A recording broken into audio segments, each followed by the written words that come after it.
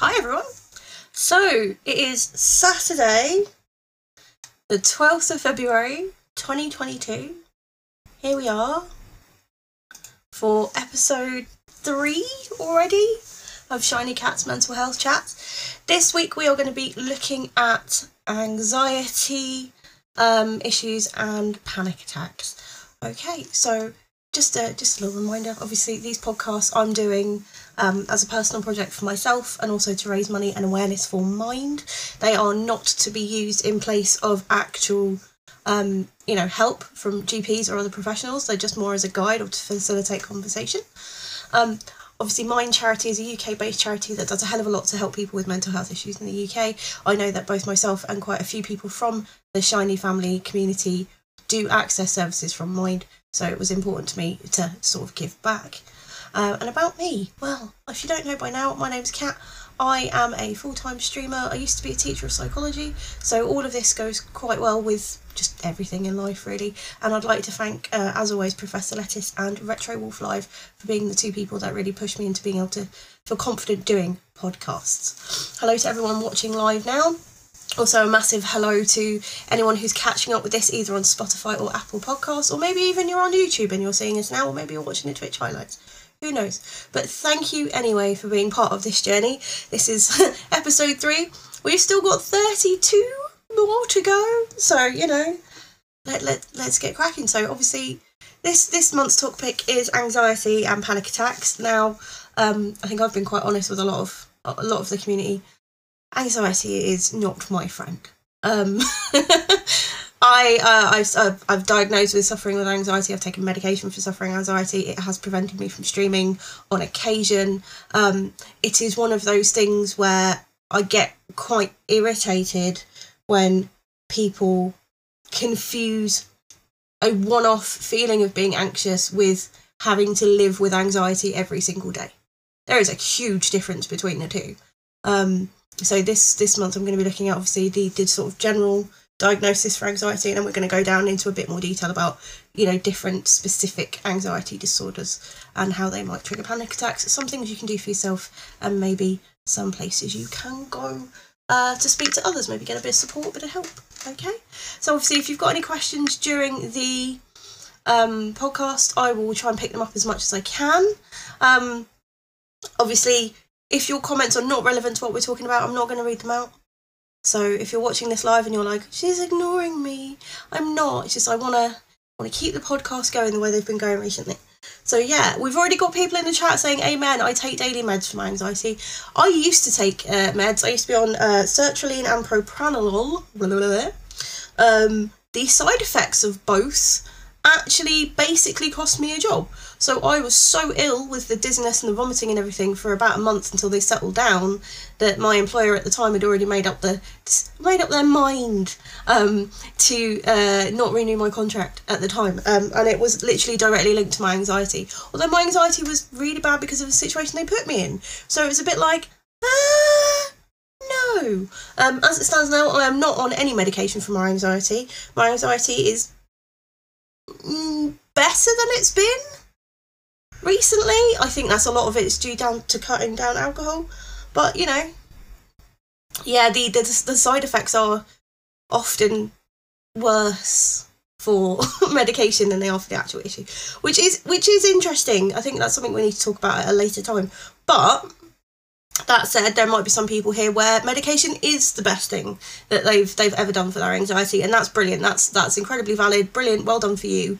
But unfortunately, my experience, and obviously already in the chat we can see the experience of others, medication is not the way forward for some of us. And often, sadly, it's also the first thing a lot of people try.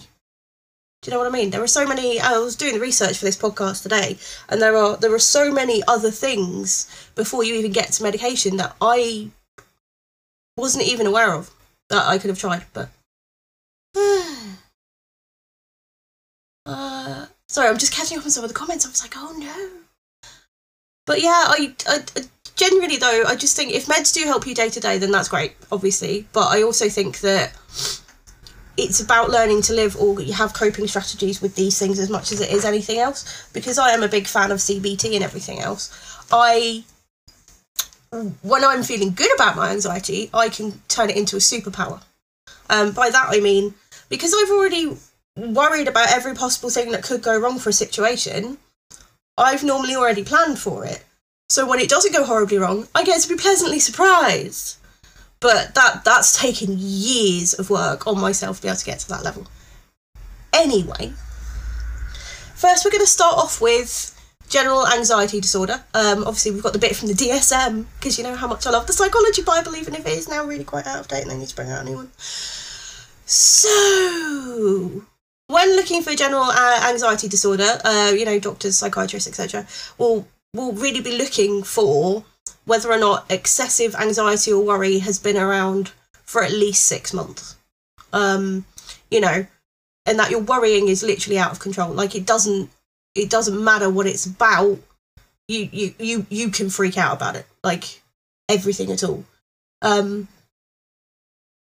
But it also may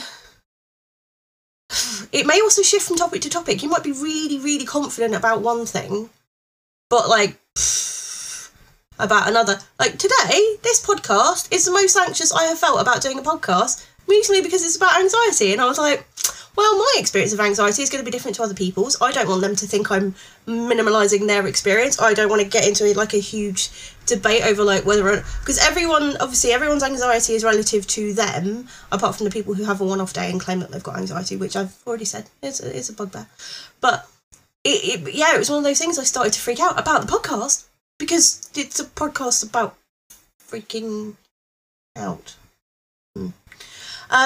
Anxiety is often accompanied by at least 3 of these things. So obviously the DSM is basically these are all the things that you can have if you have this particular issue. If you have X amount of these, you've probably got that thing. So it's not great. As we looked at last month with ADD and ADHD, there is a lot of chop and change, mish and mash. What might apply to me might not apply to you guys watching right now. But there are a general broad range of symptoms, I should say, or related behaviours that if you've got a lot of these, it's quite likely you've got anxiety of some sort. So, edginess or restlessness. Now, I don't really get this one. I get fidgety and I can't sit still, but I don't know if that's more to do with my ADD. But I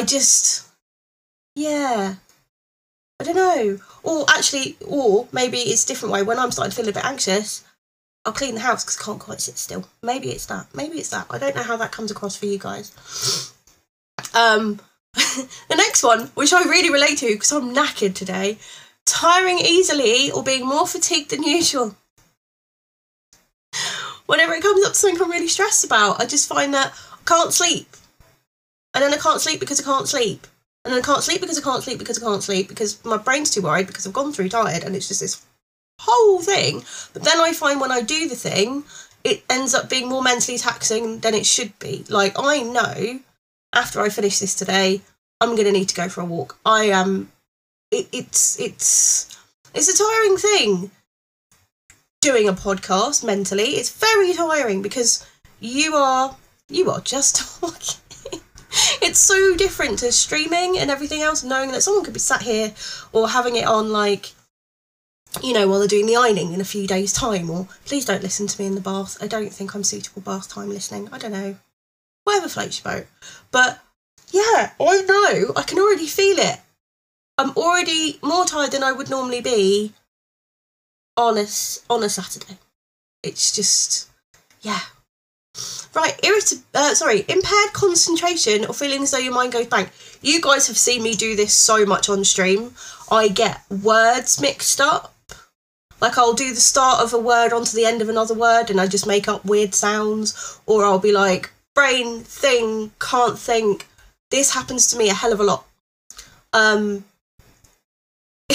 I used to just think it was use of recreational drugs when I was younger. It's not, by the way.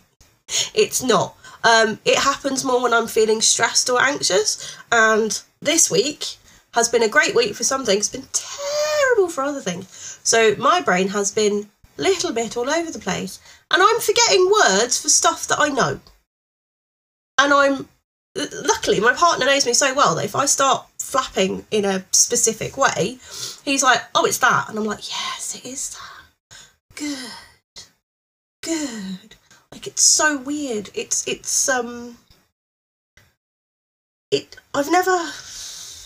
definitely a problem that's gotten worse as I've gotten older. Like, which is funny because things that you would sort of associate with screwing up your memory, I do less now than when I was younger, or I don't do at all at the moment. So it's one of those things like, why is it still bad? I don't understand. And then when I realised it was actually a part of my anxiety, I was like, oh, that makes sense. Like, it's not actually about what I thought it was about. It's actually because my brain doesn't work properly sometimes because it's too busy worrying about all the things that I can't concentrate properly, or I just, as the chat has just said, it's right there, but I can't grab it. It's like, I don't like it. Irritability, which you may or may not transfer onto other people. I don't really get irritated with people. I just don't know, get pissed off. Sorry, I say that like really blasé. I'm very hard to irritate. I'm very calm normally. I will get irritated at myself very quickly. Maybe that's it. I don't tend to, or at least I hope I don't, and no one's ever told me I have, because I've, spoken through this with a lot of people. No one's ever told me that I take my irritation out on others. I'm very good at so maybe that's the thing. Or maybe it's just I build it up and then I play a game of Dead by Daylight or something, and I end up screaming bloody murder at the TV, and I get it out, and then it's fine. But if you do get easily irritated and you do snap at people, fine, that's fine, but maybe take that pause afterwards. Think about why you've done it. Think about how it may have made them feel, and maybe just talk to them about how you're feeling. One of my friends, who is an anxious bubble, will get very snappy, but has a really irritating habit of recognising they've got shitty and snappy, not apologising. So I tend to leave it 24 hours now before I go, and is there anything you would like to talk about from yesterday? And they're like, shit, I was an arse, wasn't I? I was like, yeah, you were a bit of an arse. And then we have that conversation about whatever it was that triggered them to make them feel that anxious, and they actually then end up feeling a lot calmer. So yeah, the irritability one is definitely interesting. People getting irrationally annoyed by their pets, for example, and treating them like that. People's like, why aren't they understanding? It's like, because they're cat, you're human. But yeah. Oh, I'm being asked a question. Yeah, go for it, chat. I mean, this is one of those things. I do have. I've never really had a Q&A section. I'm willing to have these evolve with you. But yeah, the irritability thing is really interesting. I don't know.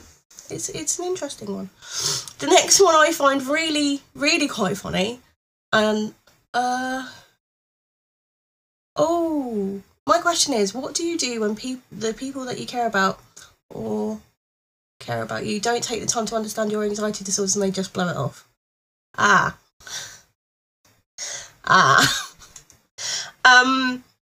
have reached a point in my life, I'm 35 this year, where if a friend isn't willing to understand my head, or at least go, okay, I don't understand it, but fair enough, like that kind of not take it personally thing, I don't tend to have that many people in my life anymore that don't understand. I have made a point of making them understand. So my social group is very, very small, but for the most part, a lot of us struggle with anxiety anyway, so the collective bigger group are aware of things that might trigger other people all the time. Friends that have... And this is one of the reasons I got divorced, chat. I don't have people in my life that are not good for my mental health, and that includes my own mother. I just don't. A lot of people think that that's quite harsh, but it's to protect me, so I can function as a human being. But yeah, one of the reasons I got divorced, one of the reasons I don't talk to my wider family is they're not good for my head. They're really not good for my head. Like my partner, he and his mum, they love each other. They're very, very similar, but they can only spend very small amounts of time together. And I think it is really important to acknowledge that. Just because you're related to someone or you've been friends with them for 25 years, 30 years, whatever, doesn't necessarily mean that tomorrow they're still going to be good for you. In fact, it's more healthy to go, friendship should be a thing that you work at, not just a habit because they've been there. And if they don't understand your mental health, then yeah, it's a difficult one. But if you can't cut them out, limit time with them. Absolutely. Yeah. But I do not tend to have people in my life anymore that don't get my head. And if they don't understand my partner's mental health, then we've got nothing to talk about. Because that's really, really important to me. So thank you for that question. Speaking of my lovely partner, who's a trained masseuse, the next issue that comes out with anxiety a lot is increased muscle aches or soreness. I cannot tell you a day in the last 10 years where something hasn't hurt, or felt twitchy or achy, or I've been aware of a part of my body. But yeah, I just... Like, even now I'm sat here, I'm like, oh, my left shoulder's a bit twitchy. Actually, there is a giant knot in my left shoulder. It's a stress knot, I've already been told this. But it's just, it's now just going... And a lot of people experience like muscle tightness when they get really anxious or have a panic attack, or you feel like the general knots in the stomach. Sadly, my IBS was triggered by an intense prolonged period of anxiety. I've never been able to shift my IBS now. I've got it forever. Yay! And then the next part that people look at for general anxiety disorder is difficulty sleeping. If there was an award for how shit I sleep, I would win it. And then I'd be anxious that I was actually doing too well at not sleeping well. I don't know. I'd find some way to piss it off. But yeah, trouble falling asleep, staying asleep. This is me. Like, I either fall asleep really, really quickly and get a great 4 hours, or I'll have one of those nights where I feel like I've been awake all night. Do you know what I mean? Like, you're lying there, your eyes are closed, but you feel conscious, but you wake up the next day and you're like, I can function.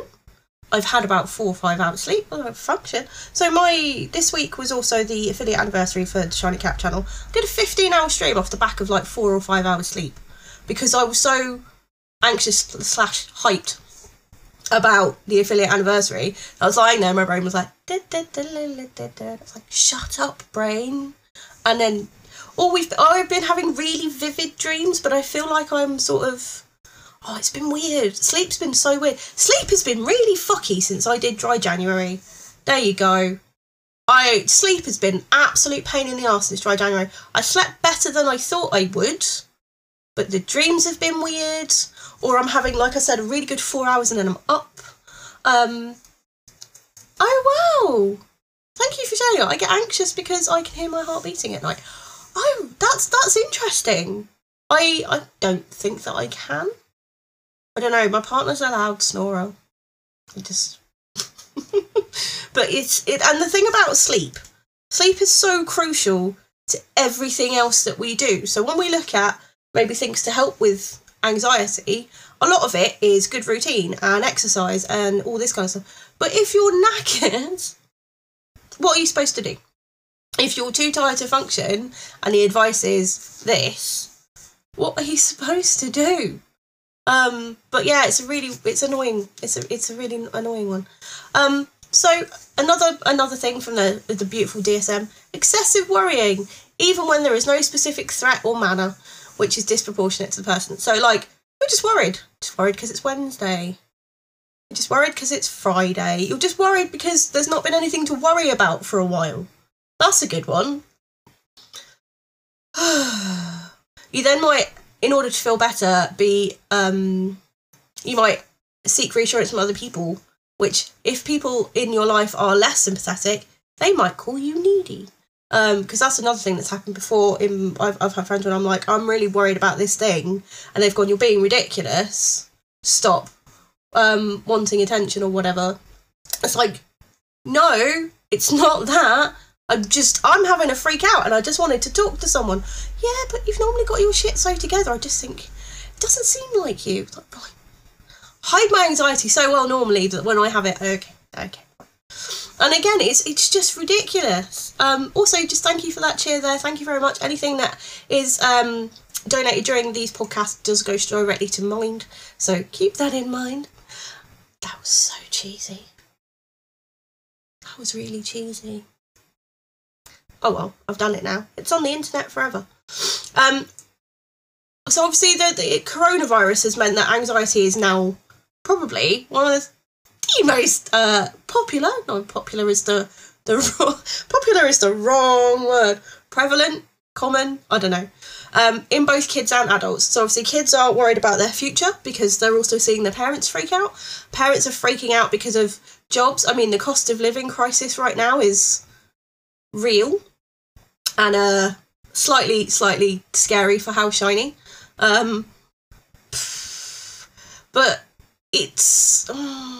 But then the thing is, the anxiety about it tends to then make it all worse. It's this horrible cycle with anxiety of there's a thing, you freak out about the thing, you think about the thing getting worse, you freak out and actually make the thing worse, and then it just goes round. It's bloody irritating. And obviously if you're stressed a lot, or you're worried a lot, if you're anxious a lot about things, especially if it's to do with like work or money or anything else, you might find yourself sweating more or being nauseous or being off your food, or what happened was you end up with, digestive issues. And, if it's a prolonged period of time, what did start off as a case of needing the bathroom a bit too much is now, hey, you've got IBS. And it can impact your life and your health forever. And I think a lot of it is because we don't know.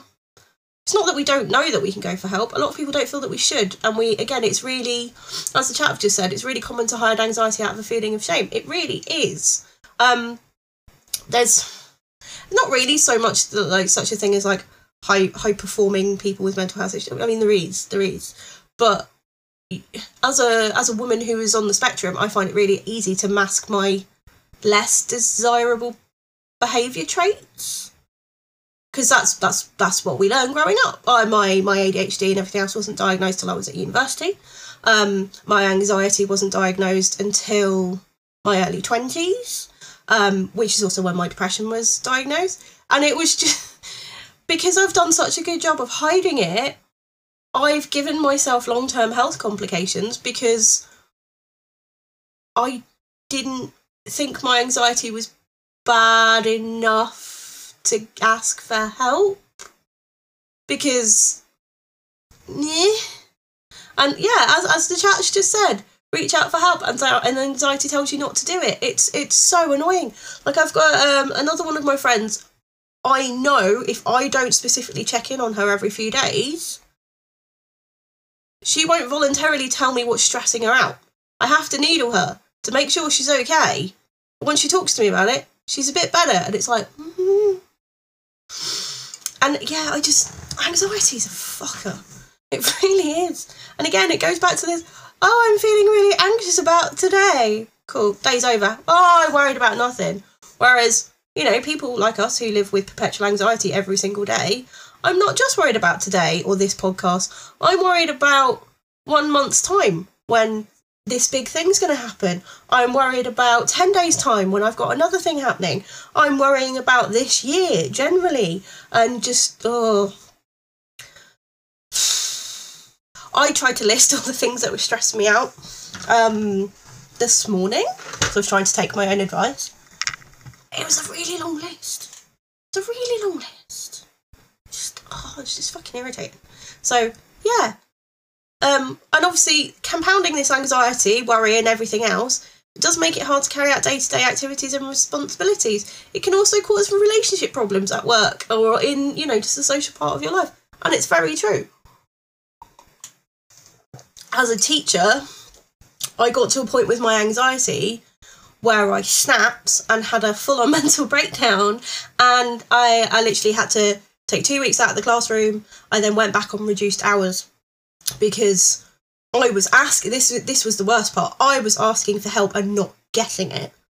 And it was only when the school went to go, we're going to discipline you because of all your time off sick. And I went, here's 6 months of emails where I was asking for help and not getting it. And they were like, oh, sorry, here's a number for a counsellor. It's like, doesn't really sort out my workload or being asked to do stuff I'm not trained for, does it?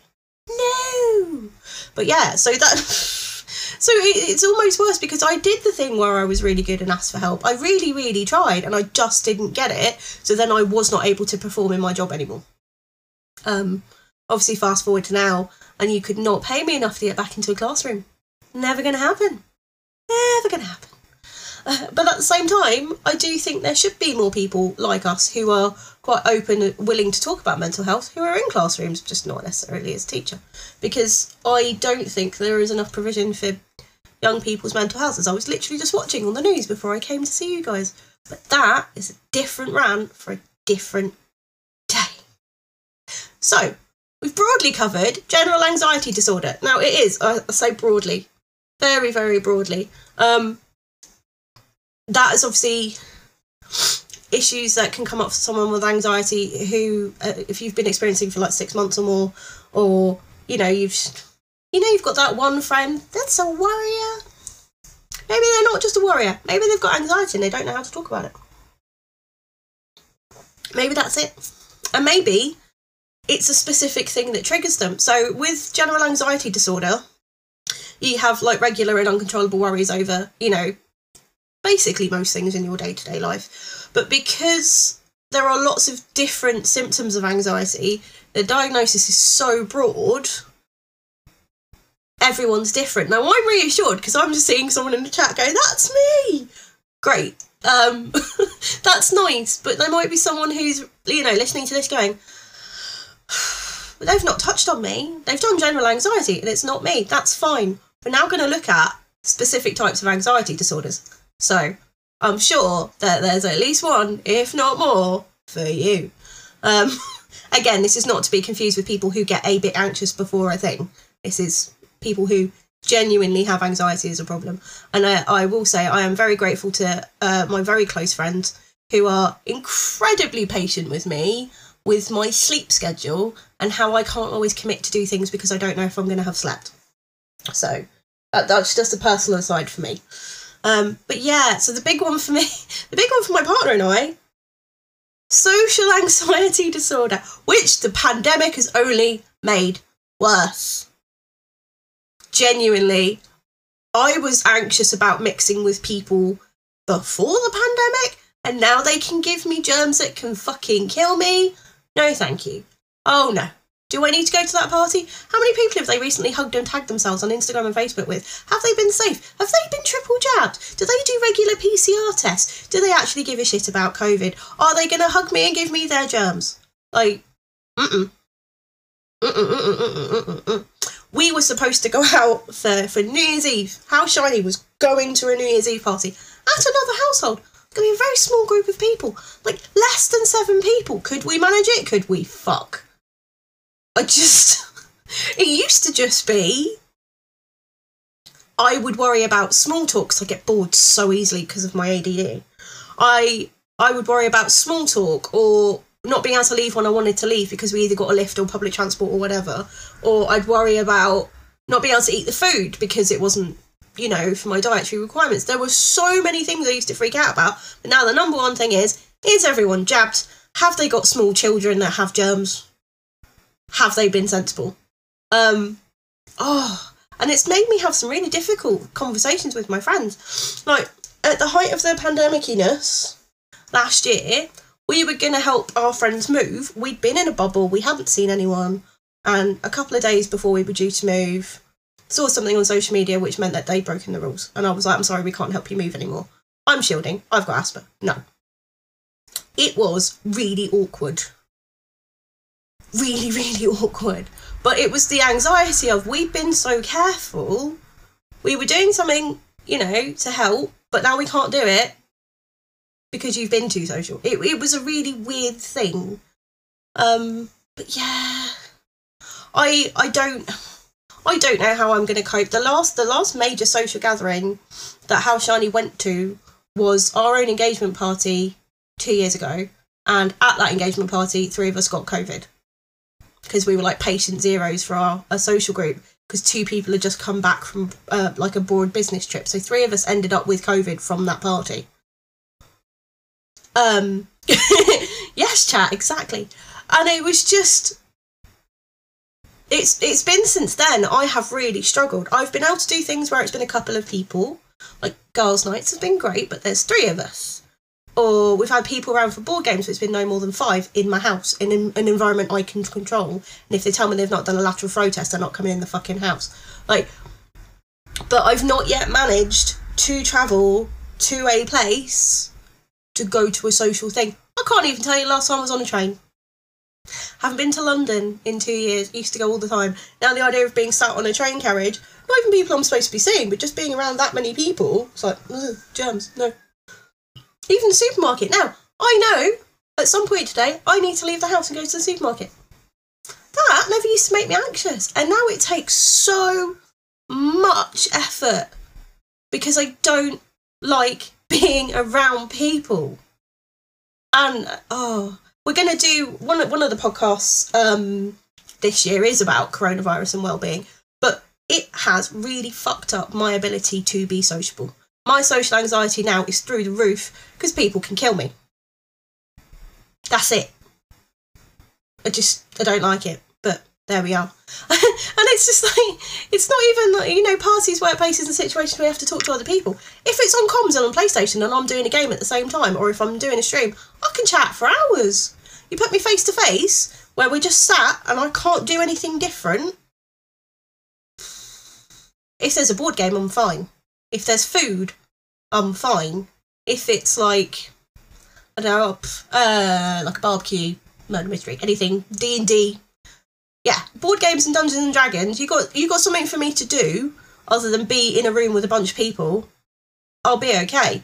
If it's just a party, can't do it anymore. And actually, what's been really nice is that we've been really honest with our friends and gone, if the social gathering is this many people, just assume we're not coming because there's too many people. And actually now what we've started to see is that a lot of our friends are doing smaller gatherings because everyone's been hit a bit by the social anxiety. Everyone, to a degree. I don't know anyone who is sensible and has a vague grasp of science who is acting exactly as they used to in the before time. You know, it's yeah, social anxieties have been it's been a big one. Yeah, it's been a big one. It's been a huge one. It's definitely a big one in House Shiny. Social anxiety is not our friend. Or it is, because now I don't have to see people I don't like and make small talk for people I couldn't give a shit about. Who knows? Because that's the other thing. I know I haven't been to like a barbecue where I know about 4 people and there's about 15 others. And I don't like them because they're not interesting. I don't have to pretend anymore. That's really nice. Yeah. Or being friends with people because your friends are friends with them. You know, that kind of thing. Don't have to do that now. That's nice. I like that. That's good. Anyway. Moving on. Oh god, my friends are going to listen to this and tell me off. Oh, using your pets. Take everywhere, because then that's nice. Yeah, see, there's a few people a part of the community at the moment who have got pets, and if it's a case of if the pet's not invited, I'm not coming. I know that when we've got a dog, like, can I bring the dog? No. Oh, I'm sorry. Not going to be able to come. It's going to be great. I might go on a 10-mile walk instead, but I haven't had to go to this thing. Right, moving on to panic disorder. Not Panic at the Disco. Regular or frequent panic attacks without a clear cause or trigger. Now, they are horrible. I've had a limited number of panic attacks in my time.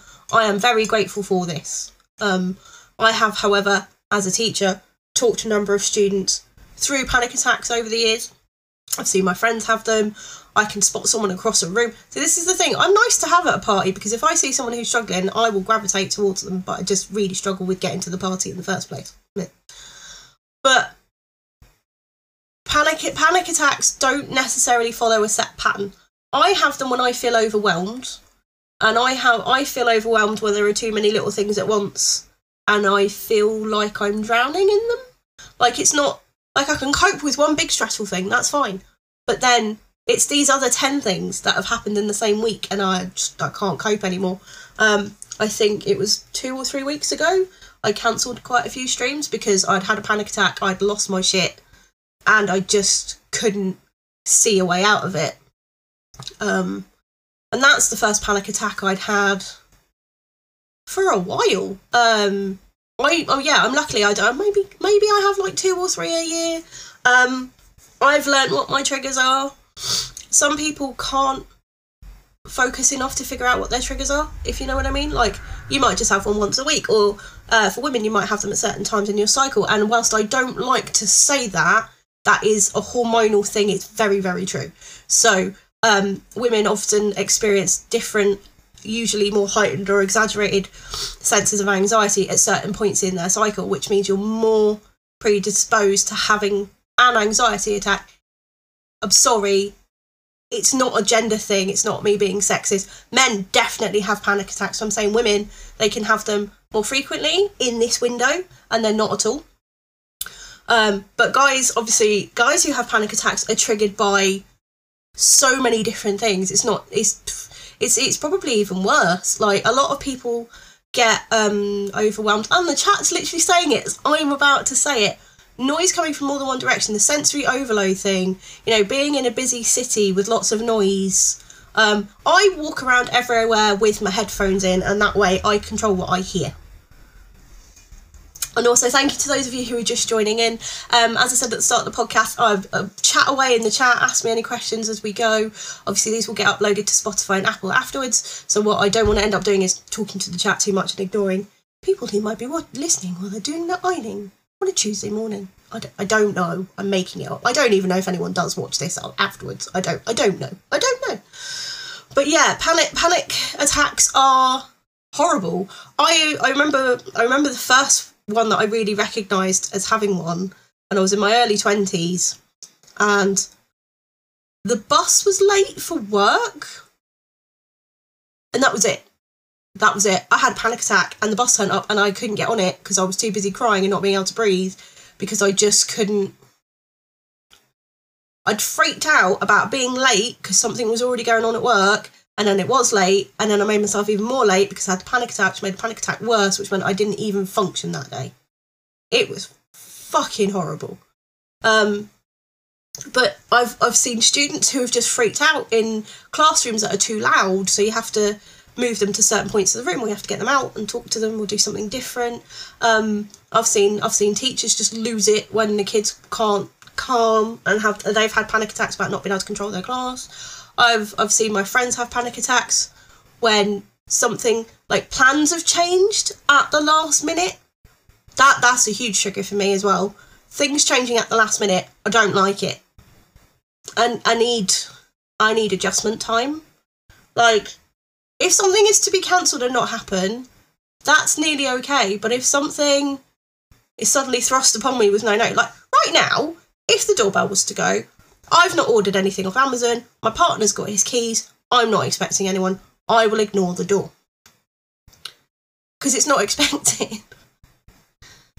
And it's just, it's a weird one. I don't like it. Or I don't like it if, one of the things that set me off before is I've been on a night out with friends and they've suddenly changed how we're getting home. And I had a panic attack and I had to leave because I wasn't comfortable with what they'd done. Like, I'd been really, I was like, this is definitely how we're getting home, and and this is how much it'll cost, and this is how long it'll take, and yeah, it's all fine. Oh, well, we've decided now that we're out, we're going to do this. It's like, well, then you've got me out of false pretenses, I'm going home now, goodbye. Like, but it took me a while till I'd get to that point where I'd be so blunt and go, no, I'm out. The first couple of times it happened, I'd freak out and be like, how am I supposed to get home? What if we get split up? What if? And then I'd be accused of ruining the night. But I just, And one of the other things, public transport, there are certain places I like to sit on buses, and I've gotten so extra about it. Well, it's not extra, is it? It's about my head. that I have asked people really nicely to move out of my seat. Because I need to see where the bus is going. So if I'm not near the front, I freak out a little bit. And now, because of COVID, I need to be at the front and by a window that I can open because germs. Yeah. And thank you so much for everyone who's currently sharing in the chat. I mean, I can't imagine what it was like to be hospitalised from panic attacks. I'm lucky I've never gotten that far with mine. Normally I just need someone else to talk to me so I can explain, and then once I hear why I'm freaking out, I can calm down a little bit. The worst one is when you're left completely on your own with a panic attack and you're so scared of disturbing anyone that you just lean into it because there's no one immediately there to help you and you don't want to be a burden on anyone. That's quite horrible. That's really scary because that's when anxiety feels really isolating, because you're the anxiety part of your brain saying, well, no one cares what you're going through right now. Everyone's got their own stuff going on with. You're just being stupid. Just get through it. You'll be fine. Like, oh, it's weird. It's weird. Now, interestingly, when also looking at anxiety, phobias came up. Phobias. Oh, phobias. I'm not scared of spiders. Spiders are fine. Snakes, spiders. Peas. Why do I say peas? My partner's terrified of peas. Genuine phobia. I'm fine with them. Clowns, balloons, everything. Do you know what terrifies the shit out of me? Those weird ventriloquist wooden puppets with the jaw. So playing certain Jackbox games for me gives me the willies because I don't like it. But I'm really lucky that none of my phobias are, you know, really, really terrifying. I used to have a thing about scaffolding. Ah, that's a lie. I'm scared of ladders. It's a fair phobia though. I had an employer once who put a ladder together for me, hadn't checked it was done safe. I was all the way up the top, it came together, collapsed, and I fell down and I fractured and hurt stuff. So I don't do ladders now. I can be 50 foot up in a cherry picker that I'm driving. I'm driving it, it's not a fucking ladder. Cannot do ladders. I cannot do ladders. Oh wow. So the chat's currently sharing a story about an anxiety attack that lasted over 30 minutes, and the partner thought it was possibly a heart attack because it was so intense. I'm glad that you were able to get the help that you needed, but that does not sound like a good experience at all. And I'm sorry you had to go through that, but also thank you for sharing that with us. I think this has been the podcast a lot of people have been looking forward to in a weird way, because there are a lot of people at the moment in the community who are really struggling with anxiety, and I do think it's the current times that we live in that just aren't helping. But yeah, phobias. I don't know, if any of you got any phobias, any of you listening, any of you watching, I'd be interested to hear what they are. It's not, so my spectrum brain goes, haven't really got any phobias, can't really put myself in that position. Because that's funny, that's how my spectrum brain works. But yeah, I've got a thing about puppets. I would not be able to have one in the house. Nope. I also don't go up the ladder for anything in the world ever.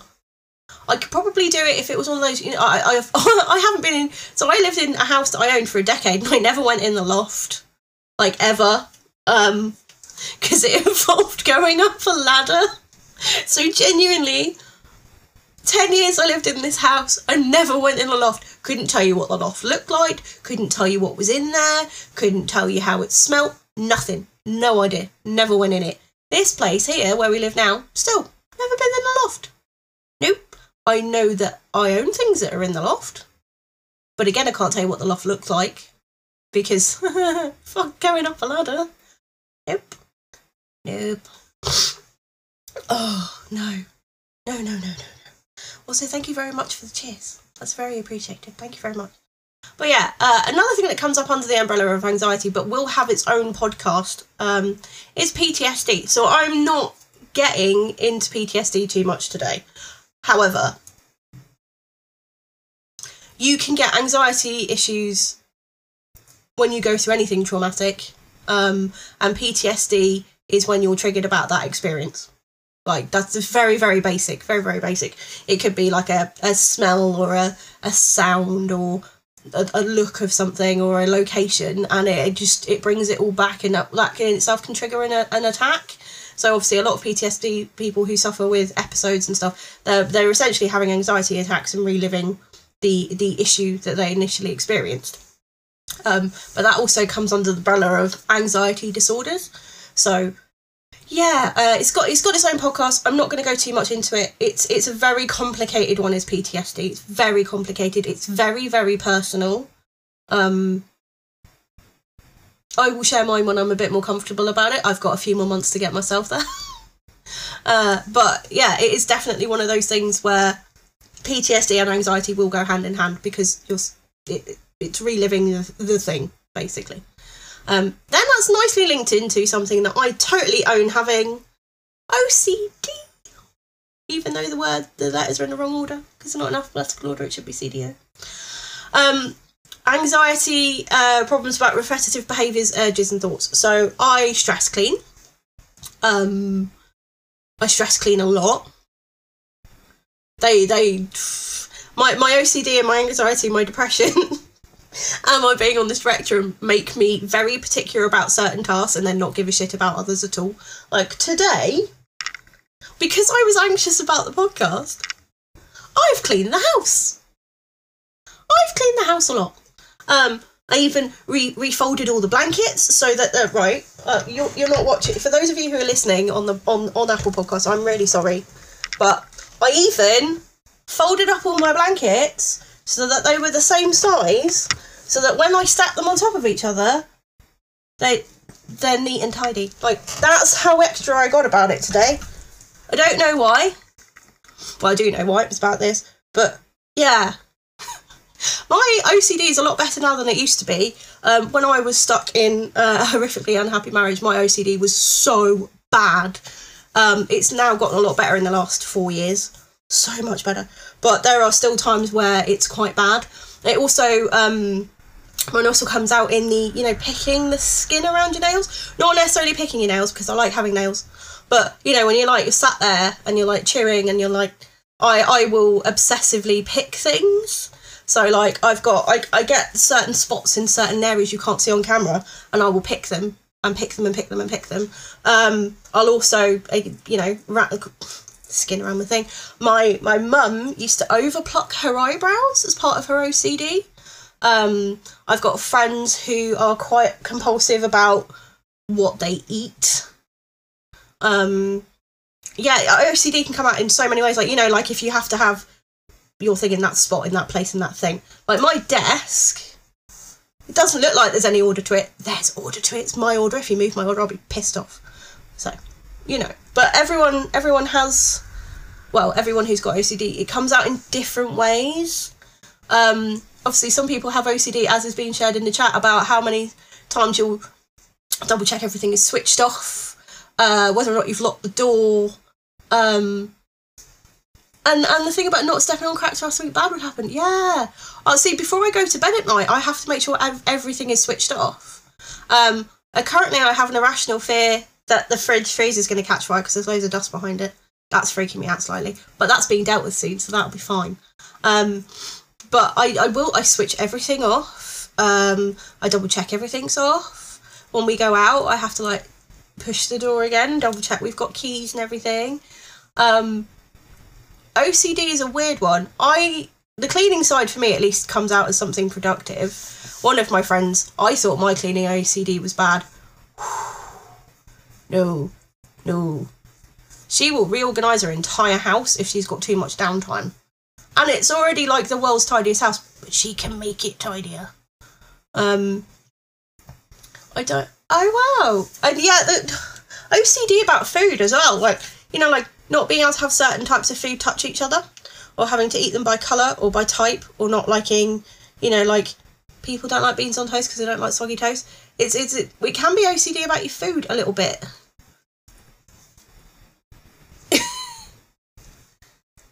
It would be great, wouldn't it? It would be so good if we could just get our OCD, pack it in a little box, and just occasionally bring it out when it's helpful.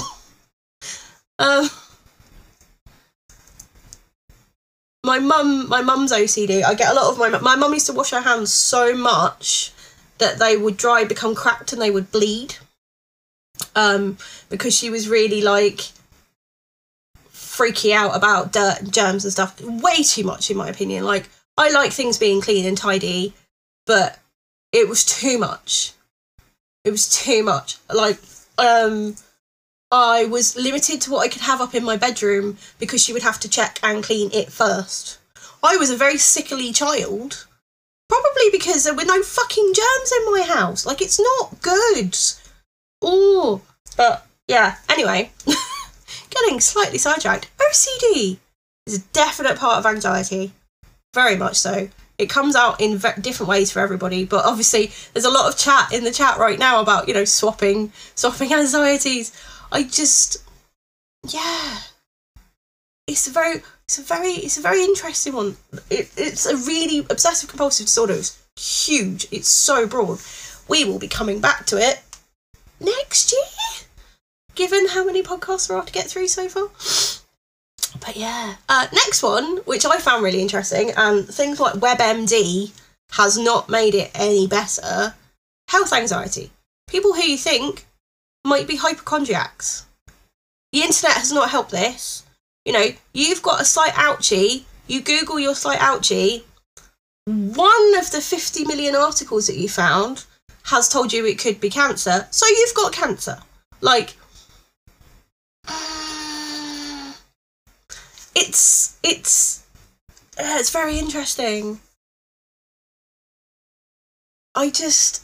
Yeah, the health anxiety it's an interesting one, but now I suppose it could be even worse, because obviously you've got a bit of a sore throat and your cough. I've got corona. Well, that's it. That's what you immediately assume now, isn't it? And but it's really interesting with the health anxiety. Obviously, I'm very chill when I've had a lot of health issues. I've had a lot of operations. I've got more to come. I'm pretty chill for the most part. I don't tend to Google things because I know that I'll freak out. But my God, people I have lived with in the past, no, they've got a slight bellyache. They've got pancreatic cancer. It's too much, or they're so obsessed with not getting ill that they then do other things like the OCD thing, where it's just too much, and then you get ill because you've done like one of my friends cleaned her house so much because she was terrified of COVID that the cleaning products actually made her sick because of all the, you know, fume inhalation and everything else. It's like that bit on the Simpsons episode right at the start. Marge has won getting her house cleaned, but she's too scared about her house not being clean enough to be cleaned by a cleaner that she mixes a bunch of stuff together and inhales them and then passes out. Weird. Sorry, I've gone back to OCD slightly, but health anxiety is OCD because you're checking constantly. You're like, oh look, so okay, I freaked out recently because I've got this weird little ouchie thing on the side of my finger. I haven't been to the doctors about it yet. It's fine. Apparently it's a wart. But there was that brief moment where I was like, remembering that one story of when Katie Price was getting her nails filed and they found a cancerous growth on the side of her finger, and I was like, that's not helpful. It's gonna be like, but it took me a little bit to go from to okay, it's just a thing on my finger. It's not good, and obviously right now doctors are so overworked and stretched and trying to keep on top of everything. I am waiting for 2 diagnostic things, 2 surgeries and something else. It's really, really hard not to worry about how much worse they're going to get. I've got a hernia that needs to be seen to. I've got oh god, what are they called? I've got bunions on my feet like an old lady. I've got so many things. I've got issues with acid damage in my esophagus and other bits, and it's just, I know they could get a lot worse. Every time my stomach ailments get worse, the people around me don't tell me this. They freak out that I've got pancreatic cancer. Because I went for a camera down the throat tubey thing last June, which was a horrific experience.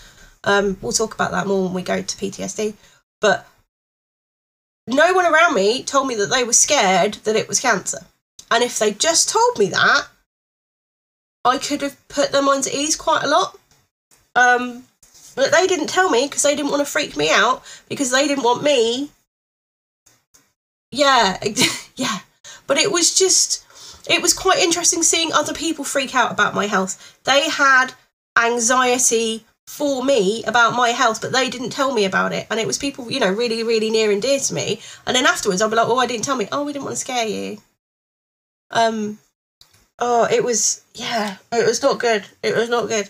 But the actual, you know, the Googling of WebMD when little things go wrong is not something I generally do, but I know people that do it.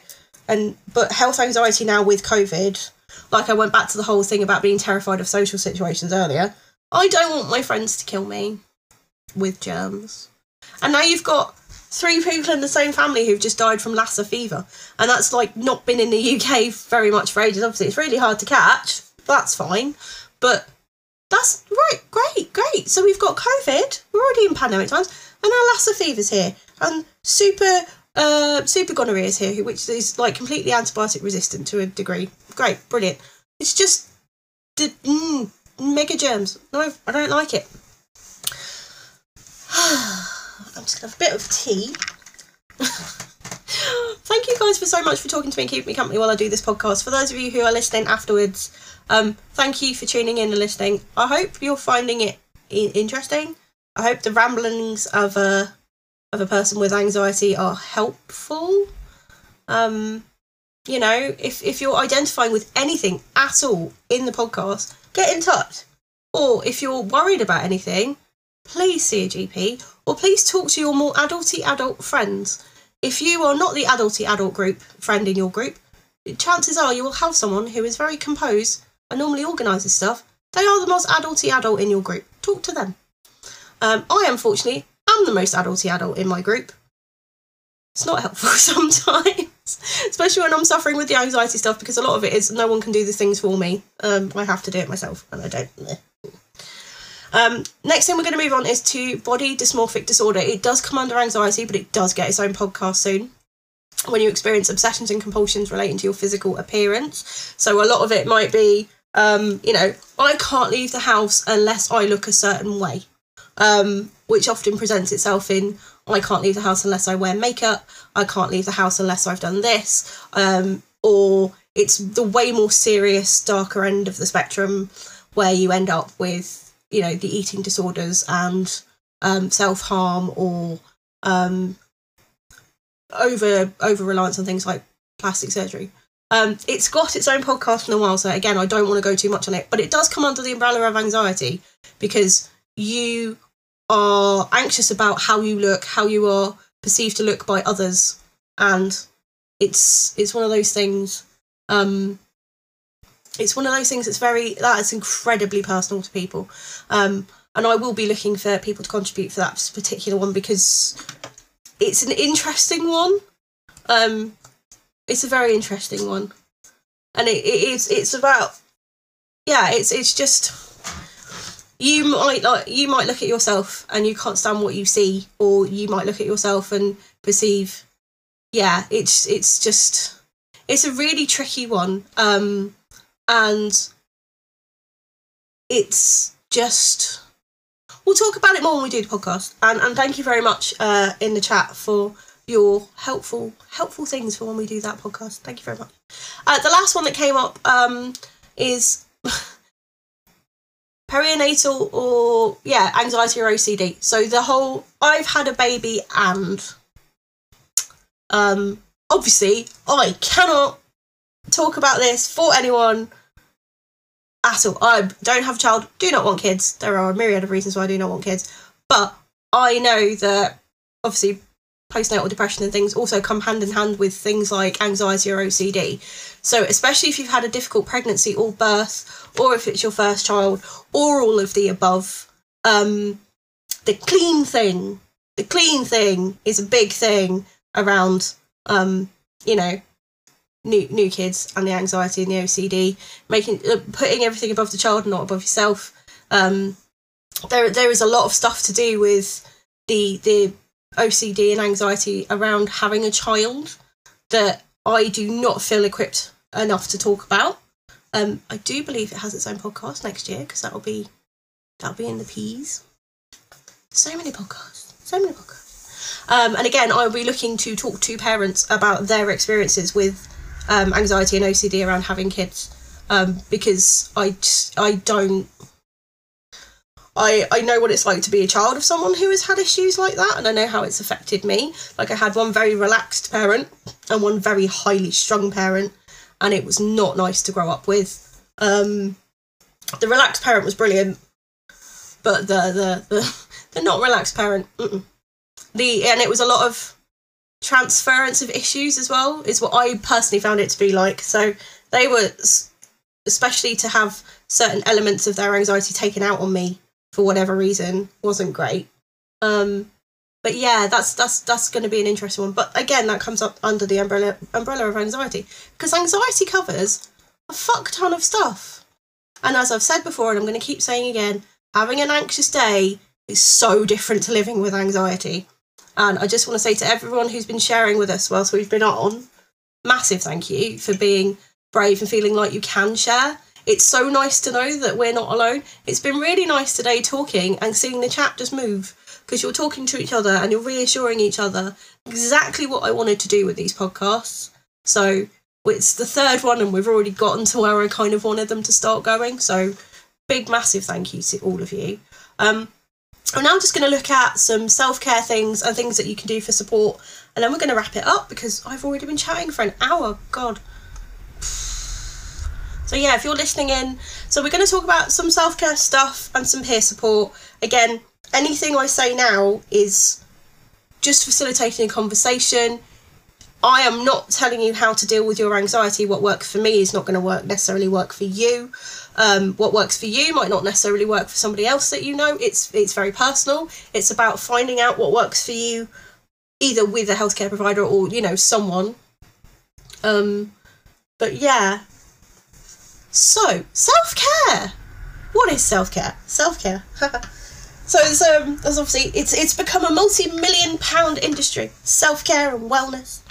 How much of it is just window dressing, and how much of it is window dressing and people using the umbrella of self-care and awareness to give themselves a treaty spa day, or how much of it is genuine, I'm taking a pause because if I don't I'm going to snap, like self-care as a thing. So for me, my self-care things are, since the last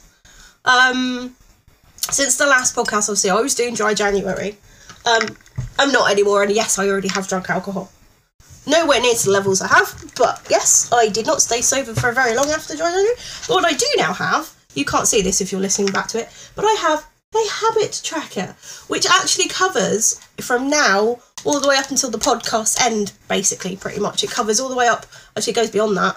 It goes to like 2030, because there's like that many pages. But what I actually did is I made a point of putting self-care related things on it. So I've got stuff like, have I had a long bath? Did I meditate? Have I used a face mask this week? Have I done my nails? Have I looked after my hair? Because obviously purple hair needs a lot of work. Have I been sociable? Have I been sociable? There is nothing in the sociable bit. Do you know what's even funnier? For January, there are two days where I was sociable in January. 2. And by sociable, I mean physically out in the house with people where I can poke them and play board games. I am a definite list maker. Yes, chat. I like lists. I like to do lists. I like tracking things. I really like the habit tracker. What was also really nice, and you'll laugh at this because I'm sharing now, I brought new gel pens to go with my habit tracker, so everything had its own different colour, except I didn't like it in the packet how they arrived, because they hadn't organised the colours properly, so I had to take them all out and then put them back in the right colour order for me, and that took like 25 minutes.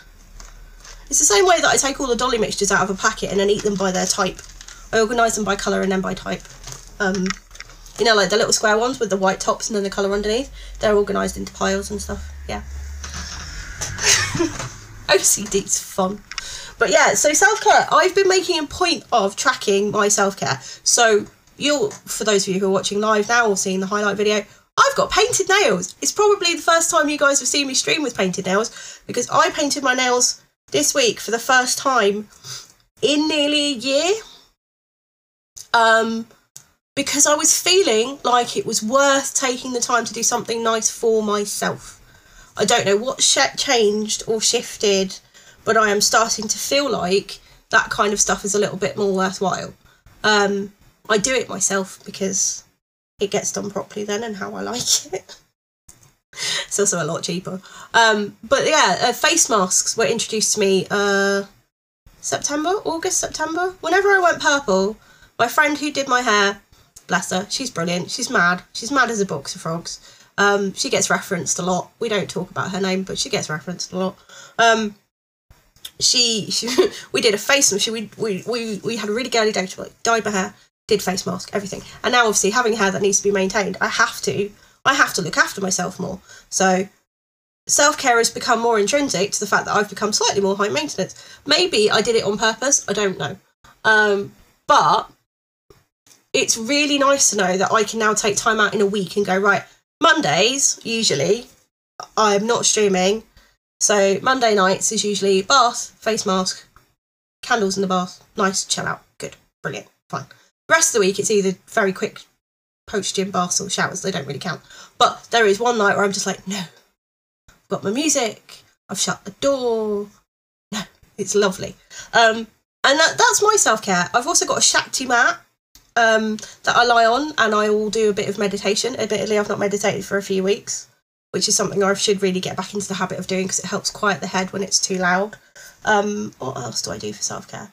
Walks, going to the gym, my habit tracker I really like. I photograph a lot of stuff. So in terms of trying to deal with your anxiety, making time to talk to someone about what's making you anxious can be quite a huge relief. This is from my own personal experience. This is from dealing with my friends. Having that one friend who doesn't judge you when you go, is really, really helpful. Because they don't have to offer solutions. They just need to listen. That's what the let it out part is for on Discord as well. Sometimes you just need to get it off your chest so it's out there and then it's dealt with. Because once you sort of vocalise it, it's less of a problem. A lot of the anxiety things will fester if you can't get them out. So obviously talking to someone could be really, really helpful. Or allocating yourself set time. I know that sounds weird, but a bit like meditating, you can set time aside maybe once a day or once a week or once every other day, and you sit there and you just list the things that are freaking you out. So you've acknowledged them, you've set time aside to acknowledge them, and then you get on with your day. I don't know how well that works for people. It's one of the things that came up when I was doing research. Putting time aside specifically to fret about everything seems a bit weird for me. I don't know. I really find that breathing exercises and meditation help me a hell of a lot. I also found some of my friends that I didn't realise, they have like worry jars and stuff, so they write stuff down on a post-it note, you know, whatever's freaking them out, fold it up, pop it in the worry jar. They've done it, they've dealt with it, it's out of the way. It's something we use a lot with children in education as well, especially younger kids. We get them to write down or draw what it is that's freaking them out, and then they pop it in the worry jar and it goes away. Or they have like worry dolls where you can fold them out little bits of paper, pop it in the worry doll. They can be quite helpful. On the other side of that, rather than fixating on things that is freaking you out, you could have a gratitude journal, or a lot of people use Instagram as like a photo diary so they can see all of the good things that have happened recently or what they've managed to accomplish over the last few weeks. That can really help as well, especially if you're in a rut with your anxiety and you don't feel like you're being particularly productive or, you know, useful. You can look back and go, actually, no, I managed to make my bed every day this week, and I did this, and I did that. And they might seem like small things. I love celebrating the small things. If I get up and make the bed straight away, my day's already starting really, really well, she says, right now, remembering she hasn't made her bed today. But it's fine because I'm going to go do it in a minute. But I have already cleaned the kitchen and sorted the recycling out and tidied the lounge. Like, it's been a productive day. Okay, some people will be like, well, that's what I normally do. Cool, brilliant. Everyone's different. And the fact that at one point during like the height of lockdown and stuff, my depression was so bad, I don't think I hoovered for about 3 months. and we didn't have people around, so what did I need to worry about it being tidy for? You know, that kind of thing. No, keeping on top of stuff is an achievement in and of itself and should be celebrated, especially when you're struggling with anxiety. Now, under the self-care and anxiety umbrella of stuff that I was researching, you'll laugh at this, the 3 things that came up: try and get enough sleep, think about your diet, and do some physical activity. So, try and get enough sleep. Telling someone who's got anxiety and issues with insomnia to try and get an early night? Nope. Nope. I'll go to bed when I'm tired, thank you. I have found a coping strategy for most things. My GP, who I'm about to move to a different GP, my current GP is useless. And every time I tell her I'm struggling with sleep, I get the most condescending advice back. It's like she doesn't understand mental health. And I don't get why she's a doctor. Sorry, that's total, like, separate rant, but there you go.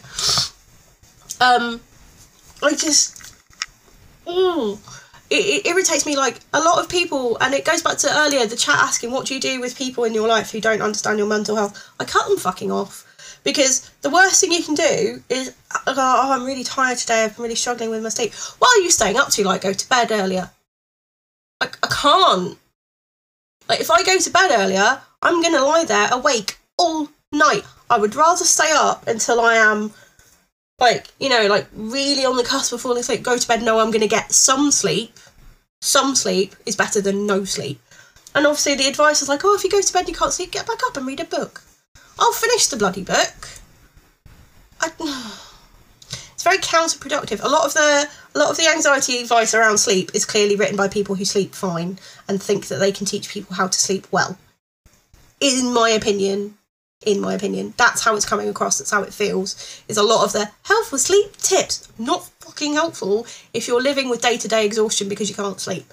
And I don't drink caffeine as a rule either, apart from obviously this week you guys saw me drink 2 sneaks on stream, because I needed to power through 12 hours on 4 hours sleep. Caffeine, you know, for a lot of people is how they get through or mask the fact that they've not slept. It used to be for me. God, I used to drink about 8 cups of coffee a day. I had to give up caffeine 3 years ago for a health-related issue related to my anxiety and my IBS. Hey. So now it's very, very sparingly used. So when I say I'm tired, I am tired. I'm mostly powered by green tea. That's it. Just, yeah. Think about your diet. I am someone who eats their feelings. I know other people that their anxiety means that they just can't eat at all. But I eat my feelings. I fully recognise this as a coping strategy when my dad died. So the day that my dad died, I was at work and they were switching off his life support and I didn't want to be there. So I went to work and then my boss told me I could have an extended lunch. So I went to a sushi place with one of my colleagues and we sat and ate sushi for 2 hours and I ate my feelings. As a result, sushi is my comfort food. To then cope with the subsequent, like, death of my father, all I remember doing is drinking rosé wine and eating gingerbread men for about a week. Yeah, I eat my feelings. Food for me is comfort. I don't know why, it just is. I think it's because we grew up so poor that there wasn't just a cupboard of food if I needed it. Like, I ate at meal times and I ate at school, and if I was lucky, I got, like, 2 biscuits in the evening as a treat. So now it's like, oh, well, it's midnight and I've had a shitty day, so I'm going to cook this thing out of the freezer. Like, it's a weird one. I'm saying this, I'm fidgeting with something off camera now because I'm talking about stuff that I'm a bit about sharing. But yeah, I eat my feelings, which is making my current weight loss thing a bit of a struggle when life keeps constantly throwing new stressful situations at me. So in order to try and curb this, I've gone back on what I used to have, which I was using for about 4 years. It's a MyFitnessPal app where you track what you eat. Because obviously I'm trying to lose weight a bit, so I'm using it to help that on top of going to the gym and everything else. So I can now see when I've had a bad day and I've either drank too much alcohol or I've eaten my feelings. Which is actually really useful for spotting patterns, as is also, that's the other reason I've got the habit tracker. I'm trying to spot patterns in my anxiety and everything else. But yeah, thinking about your diet. Generally, what we eat in House Shiny is very, very good, but I definitely eat my feelings. And then the next one, try and do some physical activity. I once went 21 days without leaving the house. Physical activity, if you're too scared to leave the house because you're having an anxious period of time, that just doesn't sound fun, does it? I'm back at the gym now, although I haven't been to the gym for, should set a habit tracker, a while, because my sleep's been too out. And at the moment, because everyone's done the whole, I'm going to get, the New Year's resolution crowd for the gym. For any of you who regularly go to the gym, you will know exactly what I mean. The New Year's resolution crowd, that mean your lovely, calm, usually very quiet gym is suddenly twice as full as it was, with people who have got all the best intentions in the world but will give up after about 6 weeks. So now we're sort of 6-7 weeks into 2022. I've already noticed, because my gym's got this really helpful thing on the app where it tells you at any point in the day how many people are there. It's already halved at certain points of the day, and I like going during the day because my gym is fine to walk to at night-ish. But I'd rather not as a woman on my own. It's just the thing. So if I miss the window, like my Goldilocks zone point of the day where I would preferably like to go to the gym because it's quiet and because it's safer to walk there by myself, whatever the reason, then I'm not going to go. And if I've not been sleeping, that can go on for a few weeks. But what I will do is go for a big walk instead, if I can stand to leave the house by myself. So today after the podcast, I am geeing myself up to go out for a slightly longer walk to get something and then come home by myself. Saying it out loud, I must sound really daft to some people. But to those of you who've got anxiety, you're like, I get what she means.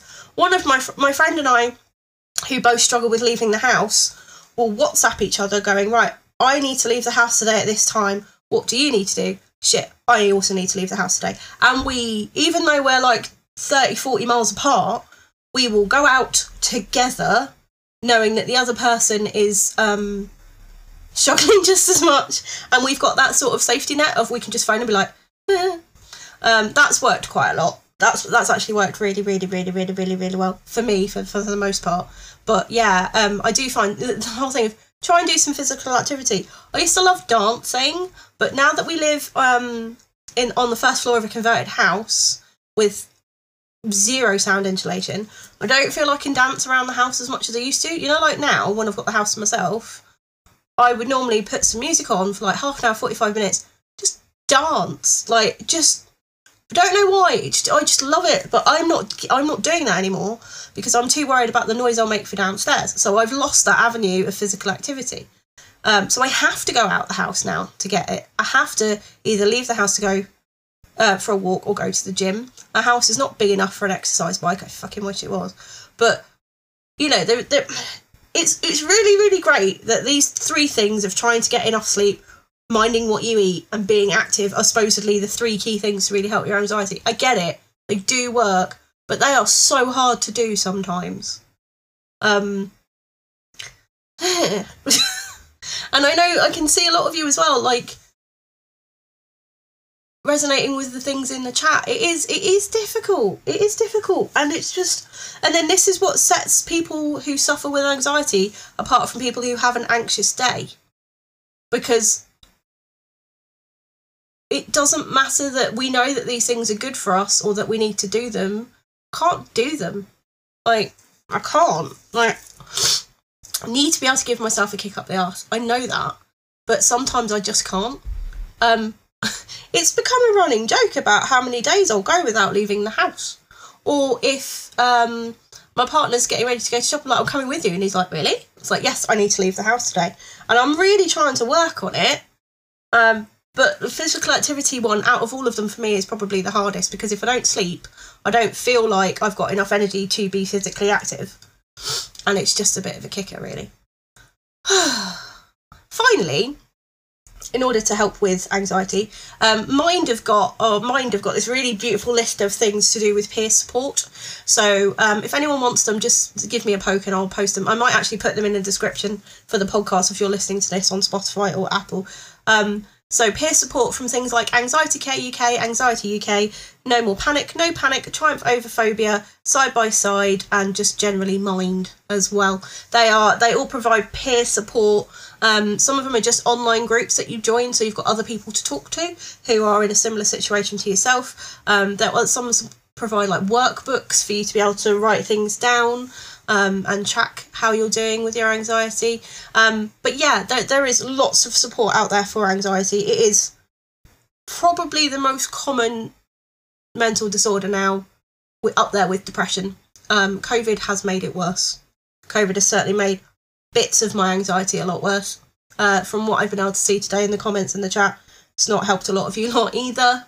But you know what? We'll get through it together, because that's the whole point, isn't it? We share, we connect with people, we feel less alone, and then these things become a bit easier. That's what I'm hoping for the podcast. It's what I feel like is happening more today. So it's been a good one. And I think, yeah, unless anyone's got any burning questions, just remember that obviously whatever you experience with your anxiety is valid to you. Don't let anyone tell you that you're being irrational, and don't ever force yourself into doing something that you just don't want to do. That's a huge one, is being honest with yourself. Yeah, exactly. I've just seen people telling me to just force myself to do something is infuriating. It's not easy to force yourself when you don't have the will nor the motivation. Completely agree. I completely agree. I know what I should be doing, but I'll get there on my own time. You shouldn't have to force yourself. So I fully hear that.